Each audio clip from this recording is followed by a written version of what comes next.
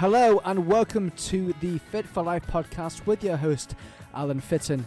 In this podcast, I will be covering fitness-related subjects and my experiences to do with nutrition, building muscle and weight loss to name a few, and how, above all, to keep fit for life.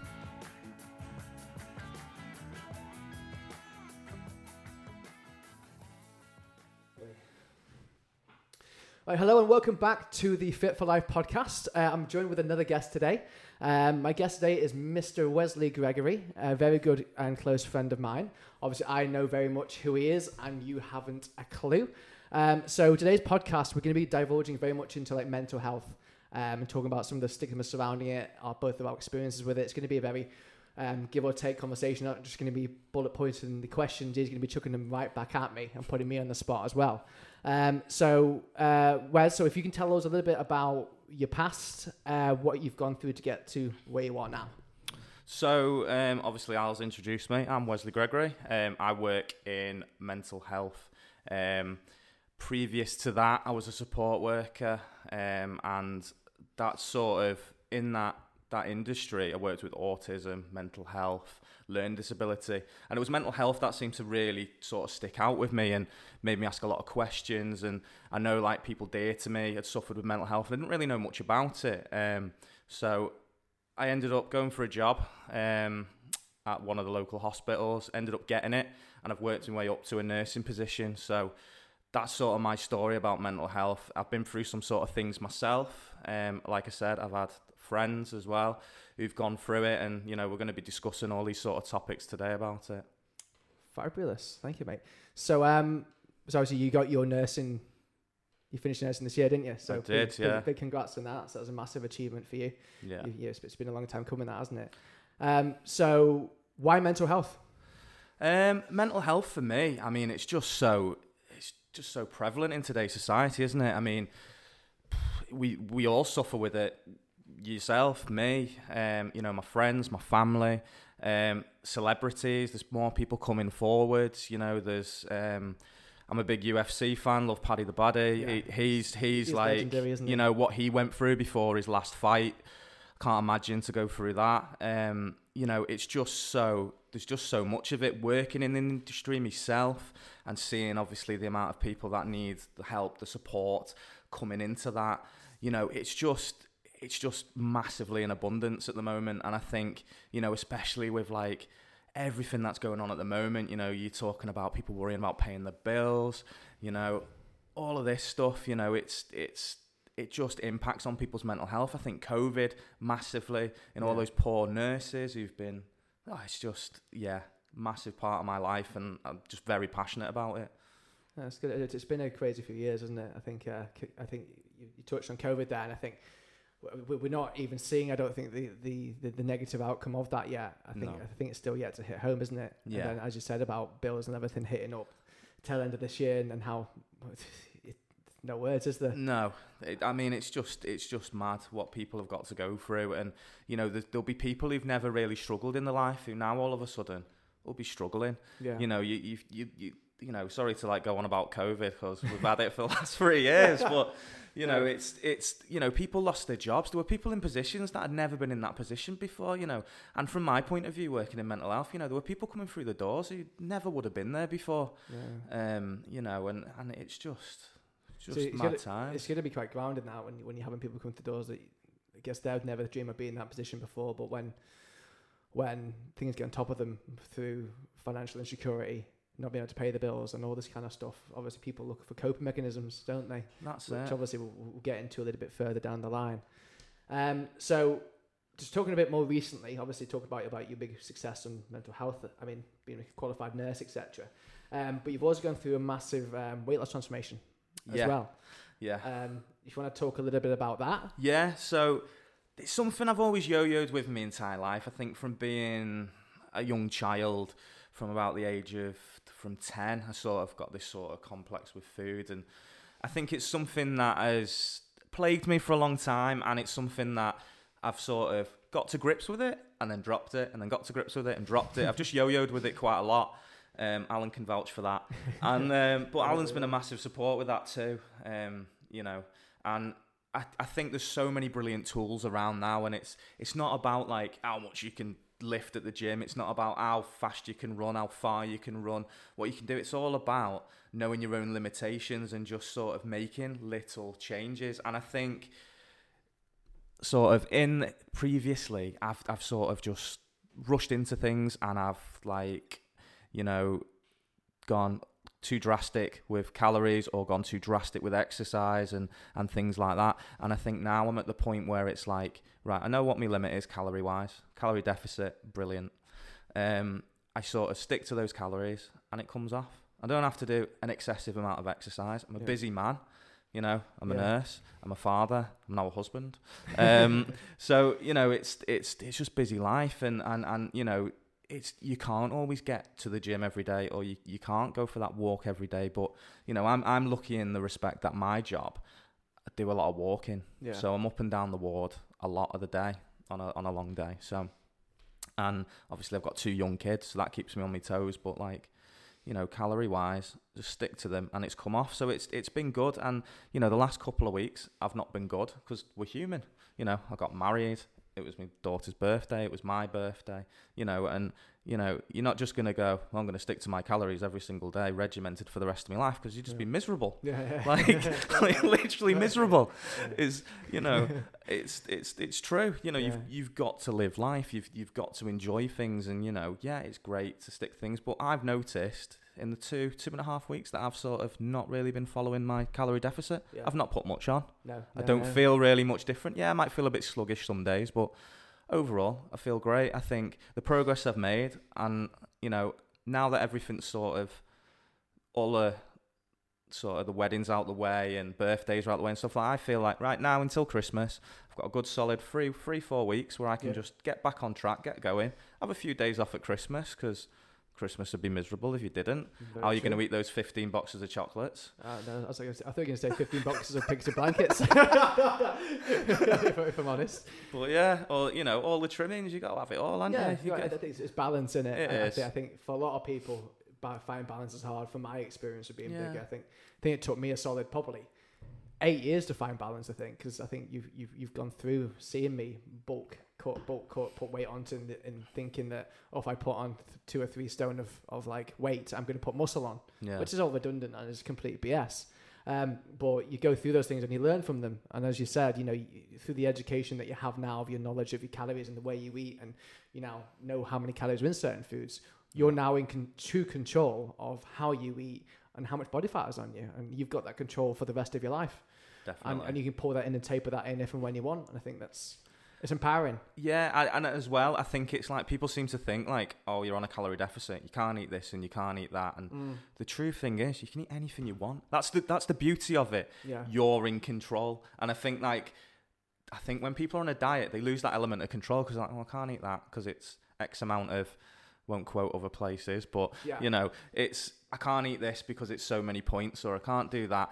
Whereas this, I can eat what I want, but there's a consequence. If I want to go and smash, I don't know, a nice fried chicken place, you know, without naming anything, you know, I know, that's X amount of calories, so I might just hold on. I might just cut down my breakfast today. I might just have a minimal lunch, you know, and it's just about that. So you can enjoy those nice things. You can have those nice days off, you know. Yeah.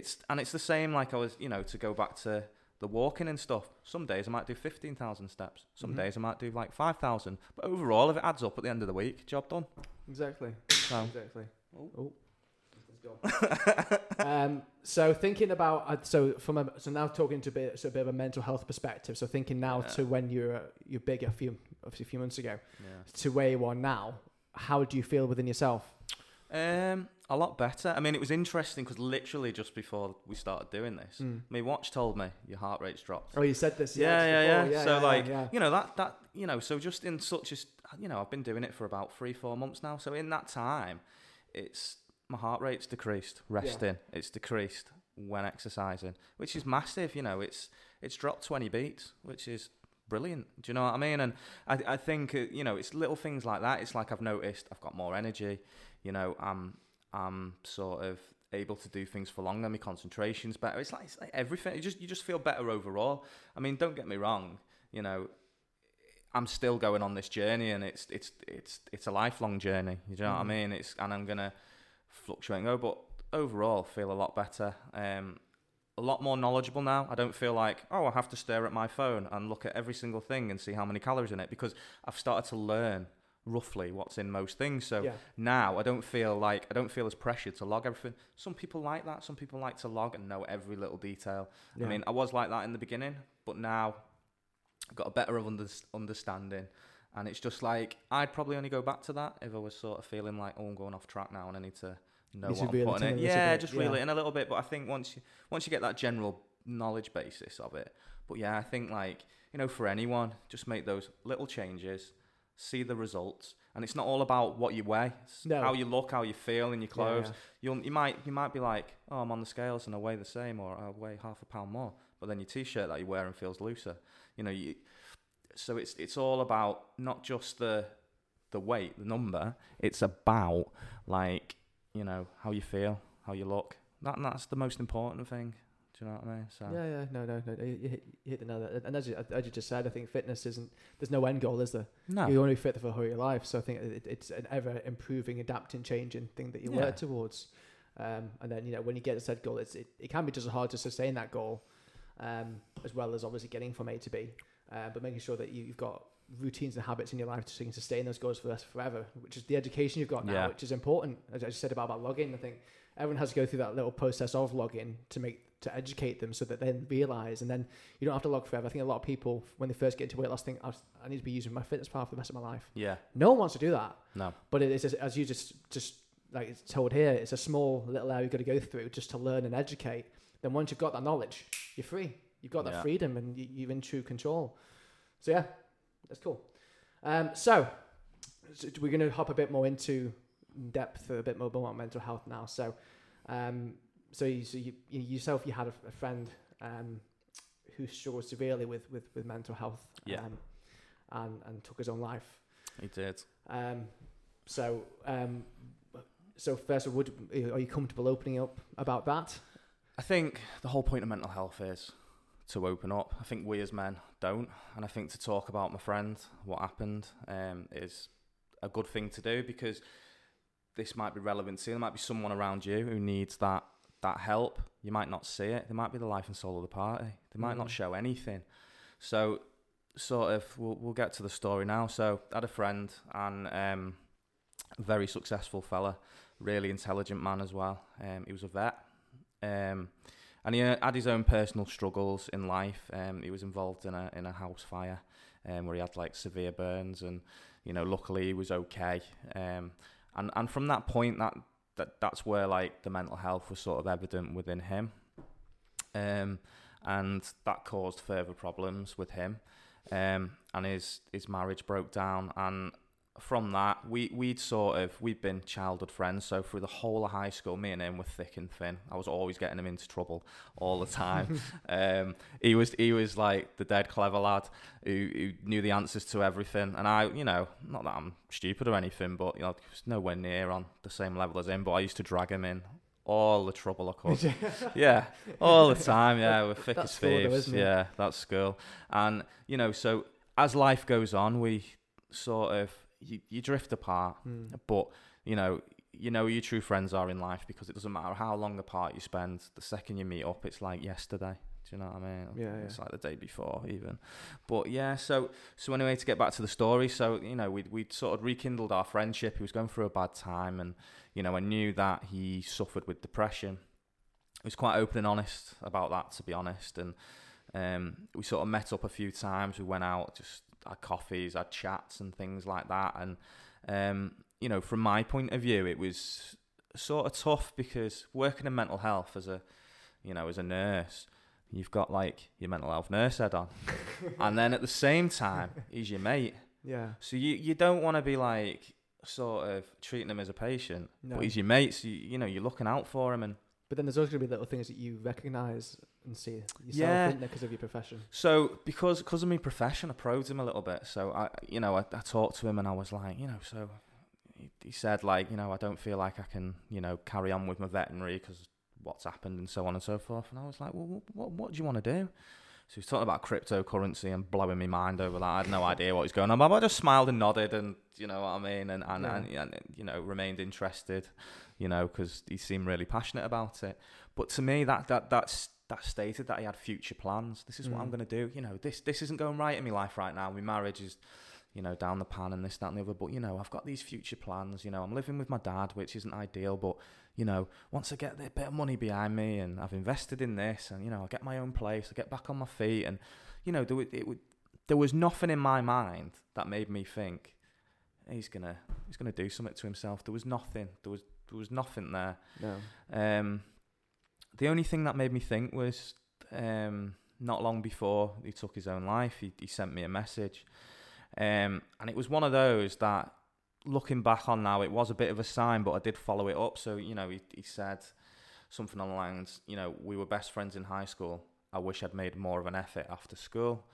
So I just sent one back, you know, thinking, oh, he's probably having a drink or something and he's a bit down, and just said, don't be daft, you know what I mean? We're seeing each other now, this, that, and the other. You know where I am if you need to talk and whatever. You know, I'm only a phone call away or a message away. You know, I know I've got the kids and I might not be able to answer you straight away, but you need me, mate, I'll be there, sort of thing. And he sent a similar thing to his ex-wife and his brother.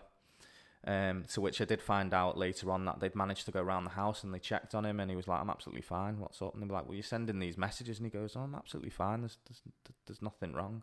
Right. And then the next day is when he took his own life, which was really hard to take. I think no one saw it coming, because and for me, like, his wife was sort of blaming herself because of the divorce, and she was thinking it was down to that, and the brother was thinking his dad was like, I should have seen the signs. And I was like, look, I said, when someone's got that idea in their head, and I know this from working in, you know, this sort of sector, when someone's got that idea in their head, it's a split second decision, and he's made that split second decision, and like, that's it. He's gone through with it and he's done it. There's nothing you could have done. If he wanted you to know, he would have. I think the saddest thing is going to his funeral, seeing that room full of people, the amount of people, the amount of love, you know, not just from myself, but from all the people in there. You know, it was hard. It was a hard pill to swallow, to sort of see that many people and think, and he was so loved, and to think that he couldn't come to someone and just say, look, I'm really struggling and I think I'm going to do something. You know, and that's the saddest thing, is he didn't know how people thought of him and how people loved him. But at the same time, working in mental health, I understand people don't think like that. He felt this was the only way out. And you know, the irony of suicide is people think it's a cowardly act. And I can tell you for a fact, it is one of the bravest things anyone can ever do. And that sounds really daft in a way.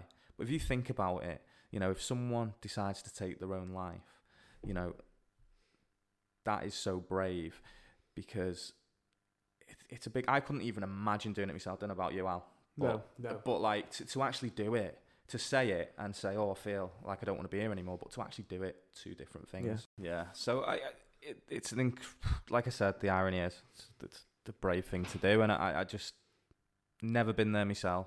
No. And you know, it was his only way out. He didn't obviously feel like, I think he knew people would miss him, but I think he just couldn't deal with what he was going through in his own head anymore. Do you think? So do you think he was? Firstly, obviously, so sorry. I know what I've said to you before. Yeah. It's a horrible thing to go through. Do you think he knew he was as loved as what he was? Obviously, you said seeing all the people in. Yeah, I think he did, but at the same time, I think his struggle outweighed the love. I think that's the only way I can look at it, is like from our point of view, from his friends and his family, like, we didn't pick up on it. We didn't, and I think it was not just failings within, you know, like what we weren't seeing or whatever. I think it was just fails within the system itself. I think, you know, like I touched on from the beginning with him, it was like, you know, there was no sort of real support when he had his accident with his burns and stuff, and he was never the same again after that, really. It was like something changed, which it would do. It's a life-changing thing. And, to go on and do your veterinary degree and be a practicing vet and, have such a passion for animals and stuff is absolutely phenomenal. But yeah, I think the support wasn't there. And then obviously when the depression setting and stuff, I think, there's so many people that get missed through mental health, and that can be down to them it's not always on the individual. It could be down to them or, people around them not getting them the support they need, the lack of support, not knowing where to go, not knowing where, what to do. And just, I think the lack of funding in the sector is a massive thing as well. So yeah, but the closure I take from it is I feel like I did everything I could as a friend. I was there for him. I listened to him. Like I said, he had future plans. So for me, it was a massive shock to me, as you were there when it happened to me, and and I was quite open and talked to you about it, and I think like that's the best thing you can do, is like talk about these things. And naturally, like anything in life, you start to question everything. You're like, could I have done this? Why didn't I know? Why why didn't I ring him? Why didn't I go round?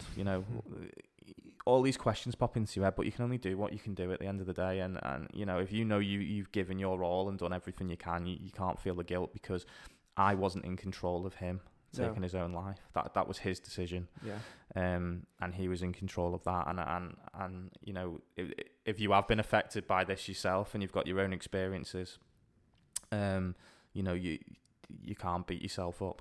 You know what I mean? You've just got to sort of remember the good times, remember what you did, and that's all you can do really, is remember them in a good light. Yeah, no, 100%. I think it's, you touched on it being a brave thing. I think it's very brave. I can't think of anything more scary to take that step. I mean, I don't think I've ever dealt with, but I don't think I've ever been in that bad of a mental state to ever for that to cross my mind. But just to try and understand the level to which they get to with that, and to have that negative effect, the mindset must be in such a bad mental place for that to even happen. It's a big thing taking your life, isn't it? And whether you got people you're leaving behind or vice versa, that individual must be in such a toxic headspace to even think about doing that. It's hard to kind of relate to. Yeah, and I think the thing is, it's usually men over women statistically. Yeah. Between the ages of 20 and 50, that do take their lives, and and we'll discuss in a little bit, I think, about what our thoughts are on that, and why men don't open up. But I just think there's not many words you can say really for suicide. But I think if you've obviously dealt with it yourself, you've been someone who has, or you've been there yourself, you might be listening to this and you've attempted suicide. Do you know what I mean? And you're recovering. Every day is a battle, isn't it? Yeah. We've all been low, but I've never been, like I said earlier, I've never been to the point where I don't want to be on this earth anymore. But I've had points where I'm just like, I can't deal with today, or I can't deal with this, or I can't deal with that, or But yeah. No. Thank you for sharing. Not a problem. So moving on to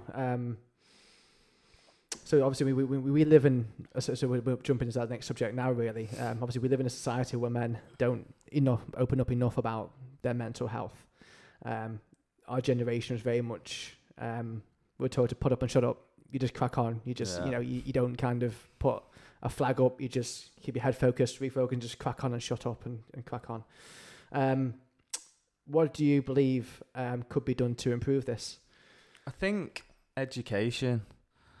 I think that's the main thing. I think getting kids to talk about things earlier on in life, I think would be a massive thing. Yeah, I mean, like, don't get me wrong. I don't expect people to go into a reception class in a school and start talking about suicide. I think that's a bit extreme. Like, but education. Education's key to everything in life. Yeah.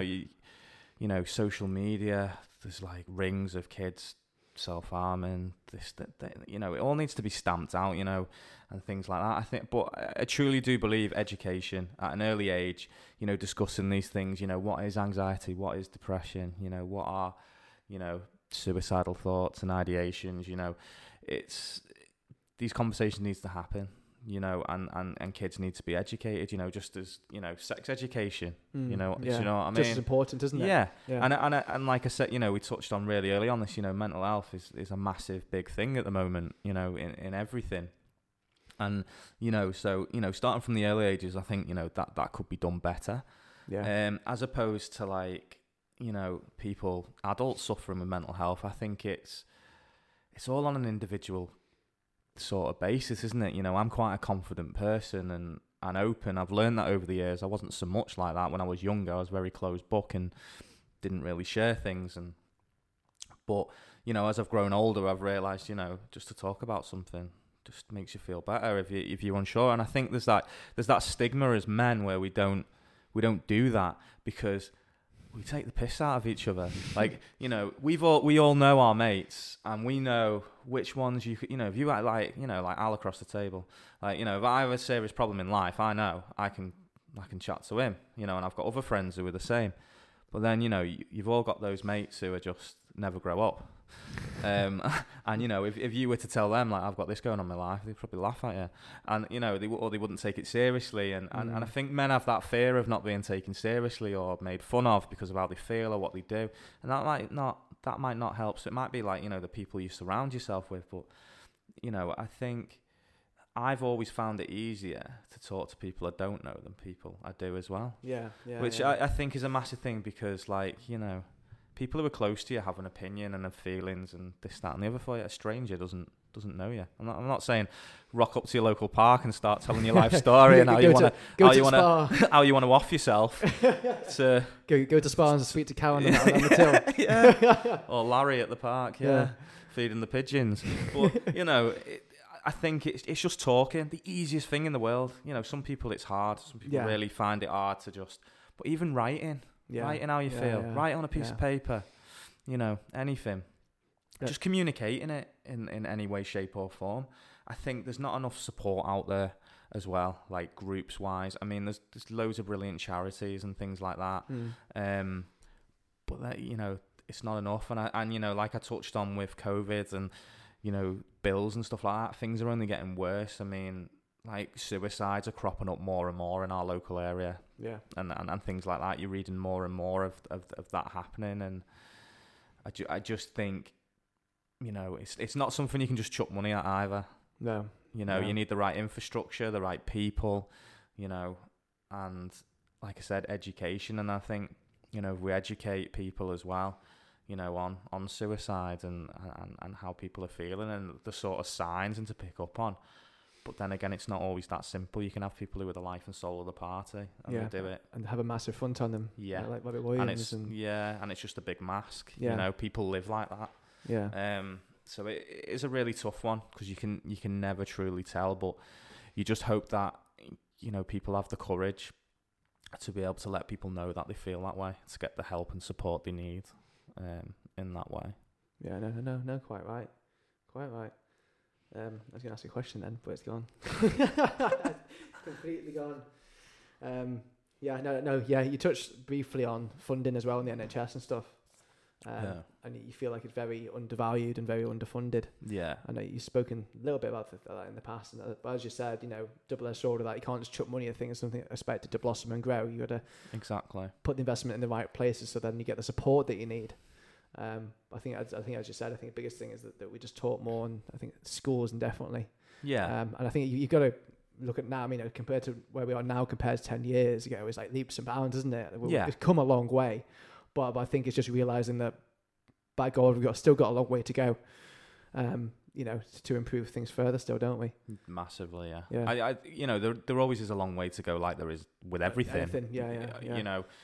But like I said, you know, you can't just chuck money at it because that money's got to come from somewhere. Mm-hmm. And you know, it's not always about money. It's about the infrastructure, the people in there, like I've said. So you know, I'm recruiting the right people, with the right skills, and the right mindset. And you know, I think as well, a massive thing as well is just including people who have been through it. Yeah. Who I think that's quite a big thing, that really. Yeah, because I think a lot of people, like I've on my journey doing my nurse training, I've met people who have been in mental health wards, who have mental health illnesses, and I've said to them like how inspirational you are as a person to go through that and to flip it round to the other side. Yeah. As a career, and then go back into these places as nurses or whatever. Social workers, nurses, trained professionals within this industry of mental health, and inspire the young people who are going into mental health services to say, I was you. I was doing this. I was doing that. Look at me now. I'm nursing you. Like, what an inspiration. I think we need more of that. Yeah, I think you're right. Yeah. I really think we do, because there's a lot of stigma attached to mental health. There's a lot of sort of stigma attached to certain illnesses through lack of education, or just, from people saying things about them. So, I think that's a massive thing, and I think including people who've been through things, either through volunteering or, if they're well enough to be able to put themselves through the pressures of a degree and do that, like, all the admiration in the world for them, because I think, like, it's incredible, isn't it? That's what we need more of. Yeah, and I think there's that relatability with the people in there that can give someone an arm to think, if you can do that, I can do that. Yeah, you know what I mean? And it's like exactly. Like, and I think and that sort of links into you and what you do, because you've been a big fella. Yeah. Do you know what I mean? You've lost, like, like we said before, so, like, that gives you a good education base, because you've been there. You know how people feel. You've not always been a fit lad who's a PT. Do you know what I mean? And it's a similar sort of thing to that. It's what I'm saying. Do you know what I mean? Relatability, isn't it? Yeah, exactly. So important. Oh, cool. So jumping into now, we're going to hop into passion. So what is your biggest passion in life, whether that be fitness or non-fitness related or mental health related? I think my biggest passion, obviously my family, a massive part of my life, aren't they? And like, everything I do is for them, and for myself. The career I've chosen, what I do, what I do in my life is down to them. The fact that I've decided to lose weight and stuff is not just purely because of me. No. It's because of them, because I want to be able to do things with my kids. I want to be able to run around and not be out of breath. I want to be able to, go on those roller coasters and not be too big for, all the little things. Do you know what I mean? Because if you don't control, it affects your life. Do you know what I mean? So that's probably my biggest passion, like, ultimately. But then probably, like, just nipping in underneath would be footy. Massive Liverpool fan. Absolutely love Liverpool. Yeah. If I can get to the match, I will, which is not very often, to be honest, because of the amount it costs these days. But and gaming. Always been a massive gamer. Are you into gaming here? Yeah, just a little bit. Just a little bit. It's a little bit. Yeah, and gaming's my escapism. Like, because you can just go anywhere, do anything. You can do simulation, you can do fantasy, you can do whatever. Just do your own thing and get lost in a story. And, like, as Alan's found out when he's come around when I've been playing certain games, it is just he's sort of gobsmacked how much games have moved on. They're just so good. They're like mini films that you're interacting with. It's mental, isn't it? But I think quite an important thing that you basically touched on there that we didn't plan to talk about is escapism. Yeah. I think definitely when you're going through a mental struggle or anything like that, it's important that you look after number one and look after yourself. And I think having an escape is very important. Whether that be you playing a game for a couple of hours, or like the trauma I went through earlier this year that we'll go into in a little bit. My escapism was going to a cinema, because I could go into four walls, turn my phone off, shut life out, and be like completely switched off for an hour and a half, 2 hours. And having that escape, whether it be going to the cinema, playing a game, going for a walk, having a coffee with a friend, listen to an audiobook. So it's important that people have that escape. I don't think a lot of people put enough emphasis on having that in everyday life, going out and having a half-hour walk to switch off. Because of what we've covered here, like stresses, financial burdens, COVID, all the above. You get it hammered through social media now on our phones, like all the freaking time. Social media, like on all the time. You got your news, your pressures, your stresses of life, your family, your work. We don't ever really switch off enough, and the mind can only take so much until it pops. So I think you've hit nail on the head there. It doesn't matter what you're your passion's amazing. It's important that so people do have a passion, because that is your escapism and your escape from life. Yeah, and I think that's how you identify as your individual. Yeah. As well, isn't it? It's like, what you do in your spare time, and I think, like, when you were going through what you went through, I always said to you, make sure you do something for you. Make sure you get that time. I know you just want to get in there and help and do everything you can, but you need to make sure, like, you pull yourself out every now and again. Give yourself that day off. You know what I mean? And and it is massively important. And I know. Unfortunately, not everyone's got that luxury where they can do that. No. Some people work 24/7, 365. Kids, single mums, single dads. Or whatever. And I know not everything is feasible, but when you can, if you can, just to have that little bit of time to yourself, even if it's that glass of wine at the end of the night when the kids are gone to bed, or whatever it is, whatever that moment is for you, watching that really boring episode of Corrie, or whatever it is, make sure you do it. Not a dig at Corrie there at all. No, EastEnders. Speaking of EastEnders, doesn't think he just passed away? What's her name? The biggest EastEnders character, the old lady. Dot Cotton. Is it Dot? I don't think it's Dot. I think it's someone else. I don't watch it anymore. I don't watch it anymore, but it was on the so radio. You dragged it into the podcast for no reason. Yeah, for no reason whatsoever. It was on the radio the other day, and a name was brought on. It's going to be the big funeral on TV. So whoever's on EastEnders support lover on here, comment who it is. I can't remember who on earth it is, but it's someone big anyway. So food. What is your favourite food? And where are we at now? That's complete train of thought. Are you a foodie? Yes. In short, yeah. We'll see you next week. Over with. Done. Nah, pizza, mate. Oh, ever since I was a kid, it's just the best thing in the world. It doesn't matter what you put on it.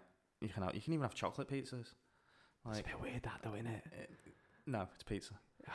Is it really a pizza with chocolate on it? Of course it is. Is it? It's round and it looks like a pizza. Yeah. Have you had one? Yeah.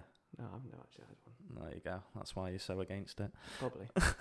Since Tennessee, the acclimatization has been harder. But no, pizza, just everything. Pizza. You can change the crusts. You can change. You can have thin. You can have thin and crispy. You can have deep pan. You can. It's stuffed. Stuffed, exactly. I think Domino's do like a hot dog in the crust, don't they? Yeah, that's wrong. Have you tried it? No, I wouldn't. No. It's out there, isn't it? Yeah, but like, and in America they do those. Is it pizza pies? Yeah. Like a proper thick edges. Like Chicago ones, isn't it? Yeah. We don't have that over here yet, do we? They So filthy. if anyone's out there listening, start off a restaurant and do them. Get on it. Get on it, yeah. Get on it. But let's face it, we're always 10 years behind America, aren't we? Yeah. But so. I'd definitely say pizza, because it's just so versatile. You could eat it every day and it'd be different. Mm-hmm. And Italian food. The biggest thing, though, that I already know the answer to this, though, pineapple in your pizza. No.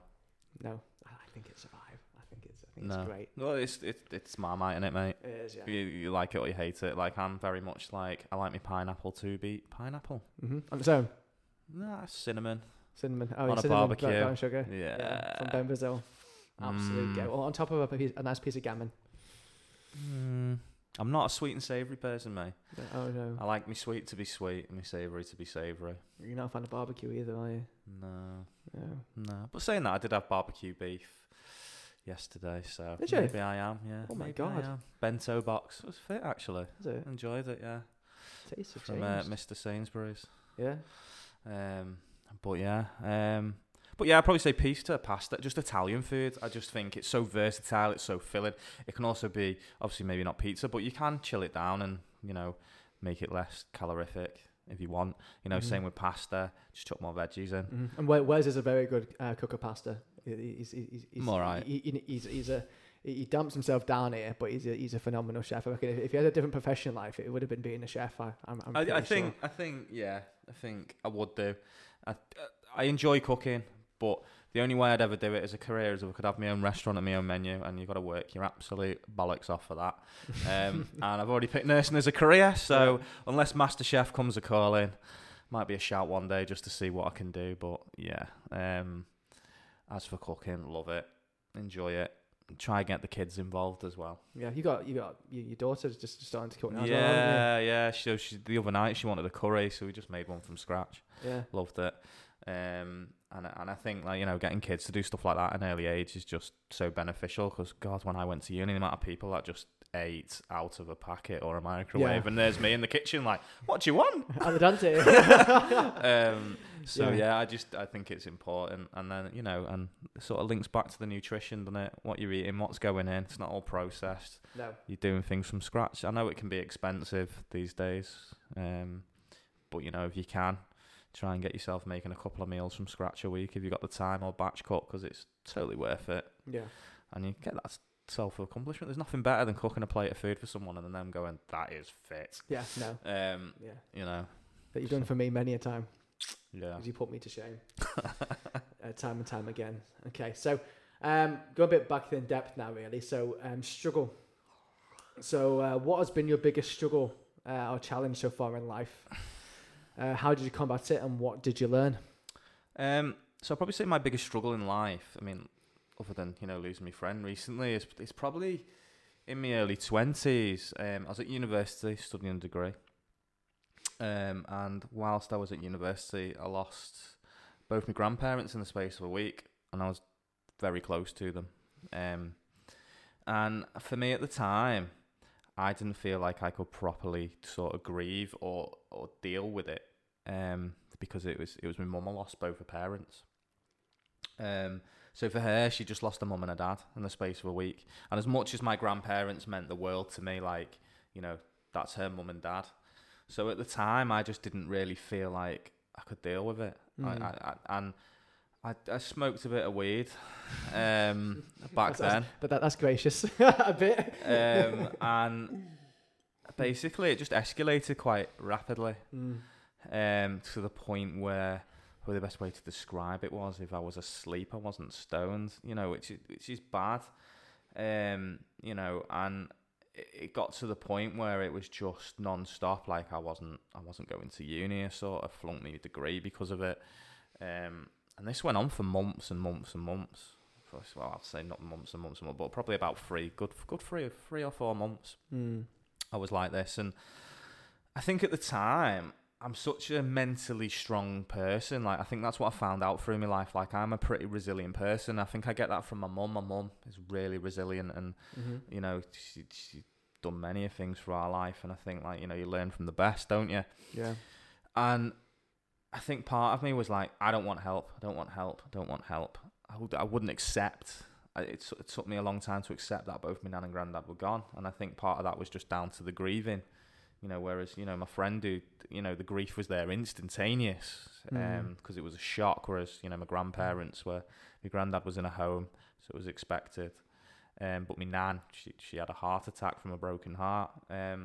So I think, like, that it was a bit of a shock factor with my nan, because I wasn't expecting my nan to go so soon after my granddad. But during that time, I'm not really an emotional person. I don't really cry. And that's not because I don't want to cry. I just find it difficult to cry. And I'd not dealt with the grief. And then one day I just sort of went out to the woods. So we lived in the middle of nowhere, and I just went out and I just screamed as loud as I could. I just let all this raw emotion that I'd been building for months and months and months, that I'd been suppressing. Some people use alcohol, other drugs as a suppressant, and it doesn't do you any favors in the long run. If anything, it's just delaying the inevitable. And if you don't deal with the inevitable, if that's grief, depression, whatever it is, then it's just going to eat you up, and can sort of link into what happened to my friend. And I just feel really sort of gracious that I had a good group of friends, that all did what I did, taking drugs and things like that, but they were really supportive. And I had that breakdown in the woods. I rang my mum. I was in tears, and I was dead honest with my mum, and I was like, I've probably messed up my degree. Nan and granddad are gone. I'm never going to see them again. I was crying. It was just a massive relief. And then from that point, I was like, right, I've dealt with this now. I've dealt with this struggle that I've had for months, where I just couldn't let my emotion out. And now I'm like, I've got a drug problem. So it was like, how do I deal with this drug problem? Yeah. Do I do this? Do I do that? So I was like, no, it's down to me. Like, I'm in control of me. So rather than just go, not touching it ever again, and just cutting it off, because it's like anything, you can't just go, no. Cold turkey, yeah. Because it'll just eat you alive. I just cut down, slowly but surely, to the point where I think I was like smoking a joint over the space of like 4 or 5 days. Christ. And then like literally my last joint, I remember it because I was like every day, like every few hours, I'd just go and then dock it. And then I remember just looking at it and going, what am I doing? Like, what am I doing? I'm there. Yeah. I've done it. Yeah. And I've not touched it for 12 years, 14 years. I can't remember. It's been that long, but I've not touched it. I've not gone back to it. I've never touched it ever since. And I think, like, you know, that was one of the biggest struggles in my life. And what I learned from it was how resilient I am as a person. You know, if I can... Anyone back in the day when I was in my early 20s and I went, I'm not going to stop smoking weed, would never have believed me in a million years. No. You being one of them.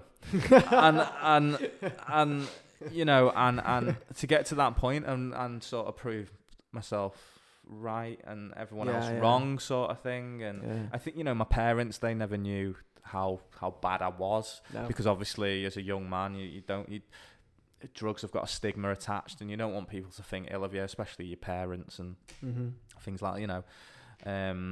But you know, I got through that through my friends and myself. You know, I had an abundance of support, and I think, you know, if I'd not had that, I could have quite easily ended up somewhere, you know, like a psychiatric ward or whatever, you know, just through the depression and things like that. So yeah, so that was probably the biggest struggle, and I tell that story to the patients I support on the wards, because I think, like, we're all human, we're not perfect. We've all done things we're not proud of.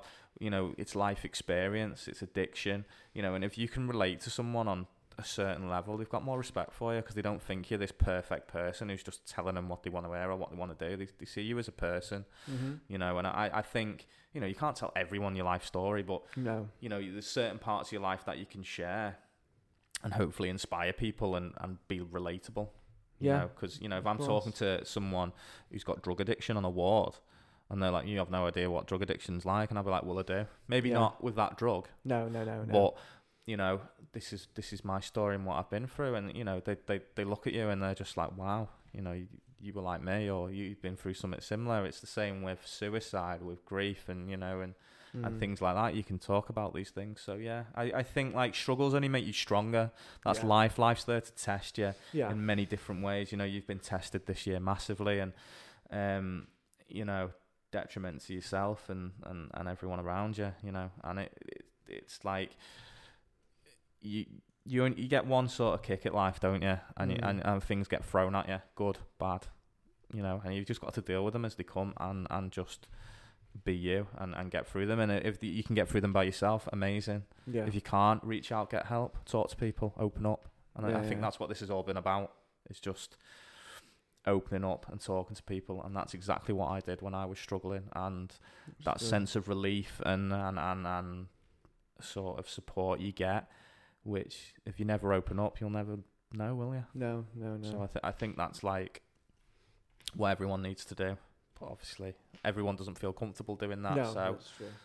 So, but I think there's so many things out there now. Like, you can go on forums, you can go on, go on sort of social media. You can, not that that's the greatest, but it's out there. You know, there's charities, there's organisations, there's friends, there's family, there's support groups. There's, if you're in school, if you're in college, if you're in university, if you're in your job, you know, there's all these places that are there to support you. And I think, like, the best thing you can ever do with anyone is just be non-judgmental. Completely hit the nail on the head there. So you were saying before about, you know, life struggles at you, and one of my favourite captions is learning how to dance in the rain. And I think that is life, isn't it? I think the life will chuck, you know, exterior stresses at you, no matter what it may be, whatever those things are. But it's learning how to cope with that, but laying on people around you for support, to help you obviously push on and kind of like go through that. I'll jump a little into what happened to me earlier this year. I'll open up. I'll hand the mic to you then, lad. As Wes said, I'm very lucky to have Wes, because he was very much the shoulder I leant on from this last year, or before this last year, really. My mother got diagnosed with motor neurons disease, and I was kind of the primary person here, as well as my father, to help care for her and to keep her smiling and keep her independence. And it's a double-edged sword of the fact that I was the closest I've ever been to her. But then also with that, it's probably one of the most challenging things I've ever done in my life. And, emotions and watching the person you love so much deteriorate so much every day, and witnessing that day by day, and someone that you love so much and someone that you wish you could probably, if I could have chopped my arm off and given it to her, sorry, I would have done. I think that's about that. So that was challenging as hell. But like anything, if I bottle things up and didn't deal with things or let out to like what's here, or the people in my life, and work on myself and taking me time, as what was said earlier, about taking me time, and I wouldn't have dealt with it as strong as what I did, or have been a strength for her in that time, which is what I had to be. I had to make sure that she was strong and that she was, kept her independence as long as she could, and made sure that she was as happy as what she could be going through what she went through. But then also looking after my own mental health. And as I said, this young man across the table from me messaged me daily to make sure that I was doing okay, which I'll eternally be grateful for. And yeah, what I'll take from that, it's as I said, I think it's very easy to, when you're going through situations like that and hardships, it's very easy to switch off and to just think you need to rely on yourself and not outreach to others and switch off, which is probably before that. I was very guilty of that. I think Wes knows I'm quite a private, quiet individual, and I'm probably more open now than I ever have been. Behold the probably like 30-minute voice notes that I heard on the daily. Don't remind me. I know. What are you missing? There's some serious length in there. But that was my way of getting things off my chest and dealing with that hardship I went through. And yeah. But like, to interject, that moment that just happened on camera then is what we're talking about. What we're talking about, the whole point of this podcast is about being open, being able to be emotional. Do you know what I mean? Like, and you see that on Alan's face, and like, I wouldn't have done any of that stuff. Do you know what I mean? Like, if I didn't genuinely care about him and his mum and what the family were going through, and we've been mates for years, and I'm happy, that he feels that way, and like, I used to send audio notes and tell all these mad stories, and his mum would love them, and like when I found that out, like it just brought me such delight to think like, do you know what? I'm making a difference to her day. You know what I mean? I'm not even there, and I'm making a difference.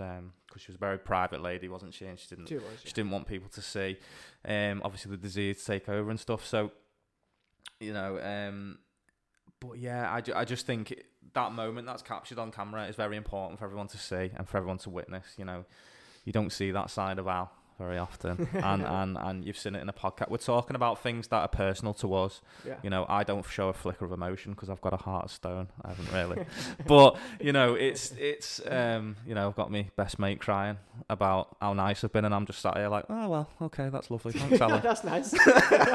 Moving swiftly on.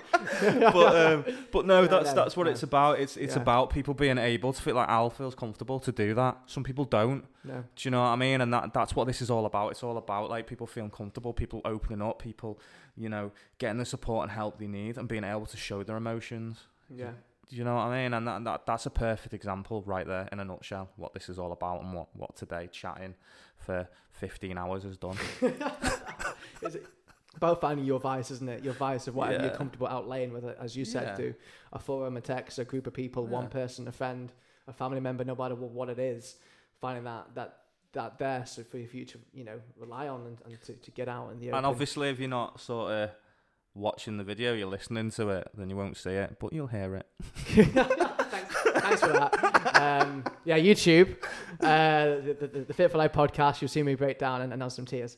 But yeah, no. And as Wes said, it was a lot to me in that moment. And as he said, he made my mum chuckle more than once with some of his outrageous stories and things, which I cannot share. No. On this podcast. PG. I can probably find them somewhere actually on my WhatsApp. To be fair, amongst the archives. But no, he's been a very good rock to me, and I'd be lost without him. And yeah. So we'll move on a little bit from that now. So change. So there's one thing that you could change within society to improve mental health. What would it be? Good question, isn't it? It's one thing. It's a gutsy one. One. I mean, I'm sure you could probably break out 20. Well, get rid of the Tories. There's one. Eruption. Podcast erupted. That's it.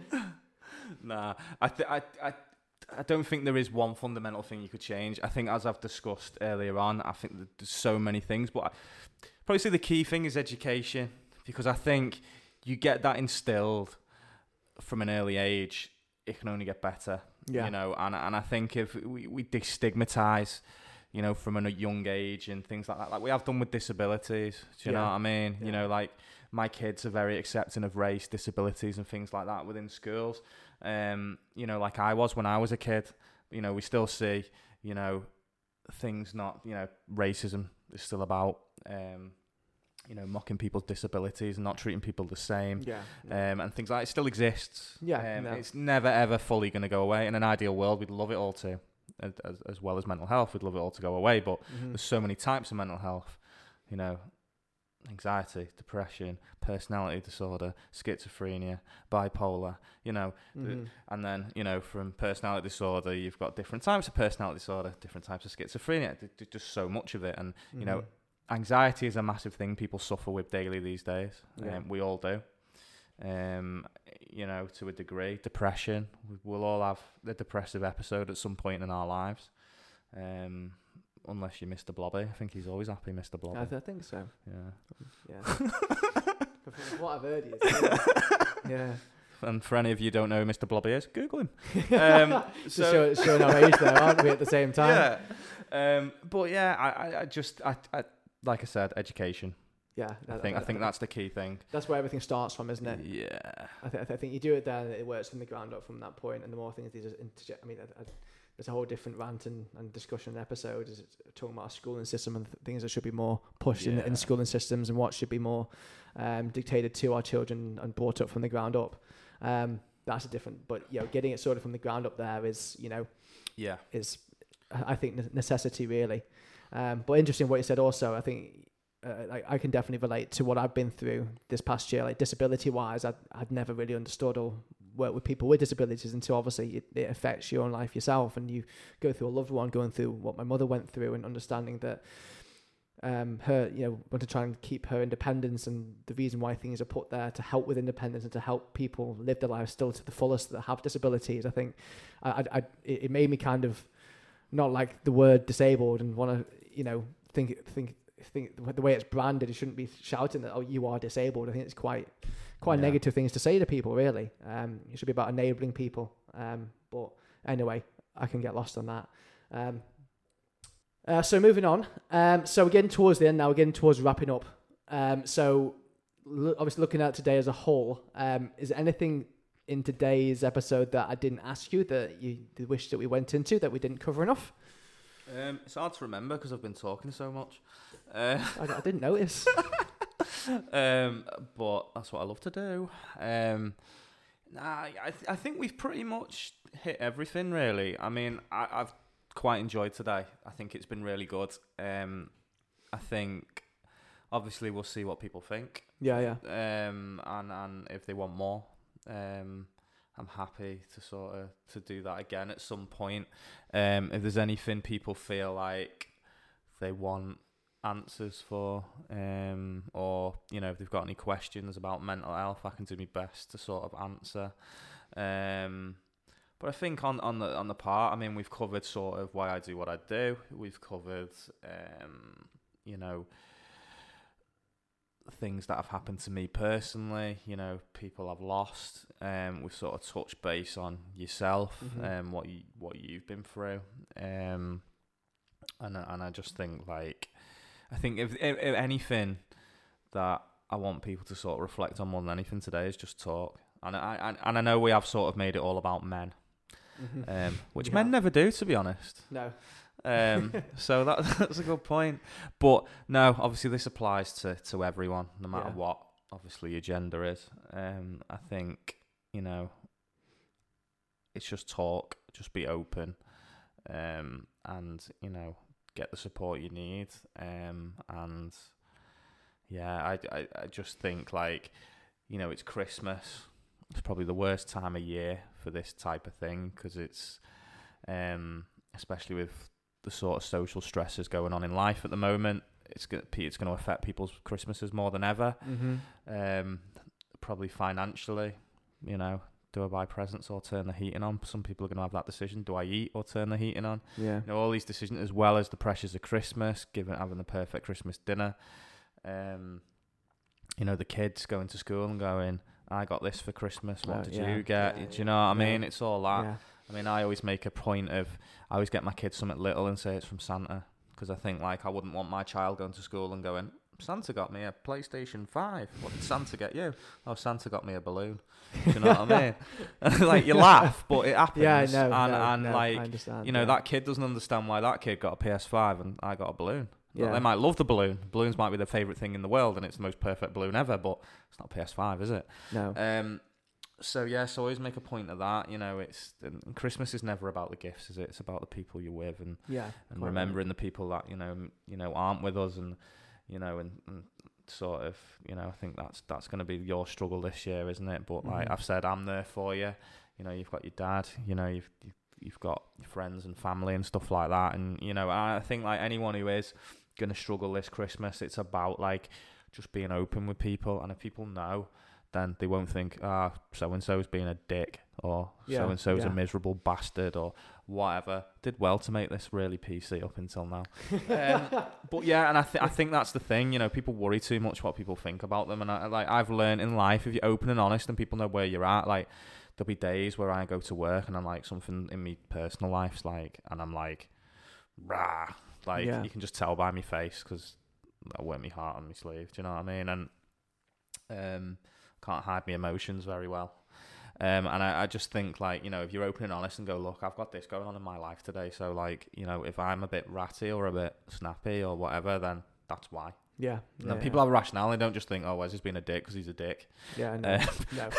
It up levels people's understanding, doesn't it? Yeah, and I just think, like, you know, people are really struggling, and, you know, we've just got to come together as communities and things like that, and just support one another, and, you know, doing what you can to be there for your friends, your family. If anything I've learned this year is just do your best, live life to the fullest, and be happy. And, you know, if you've got people around you that are good to you, you want to keep them around you. You don't want to distance them. You know, and we've all got friends, haven't we? You try and organise stuff with.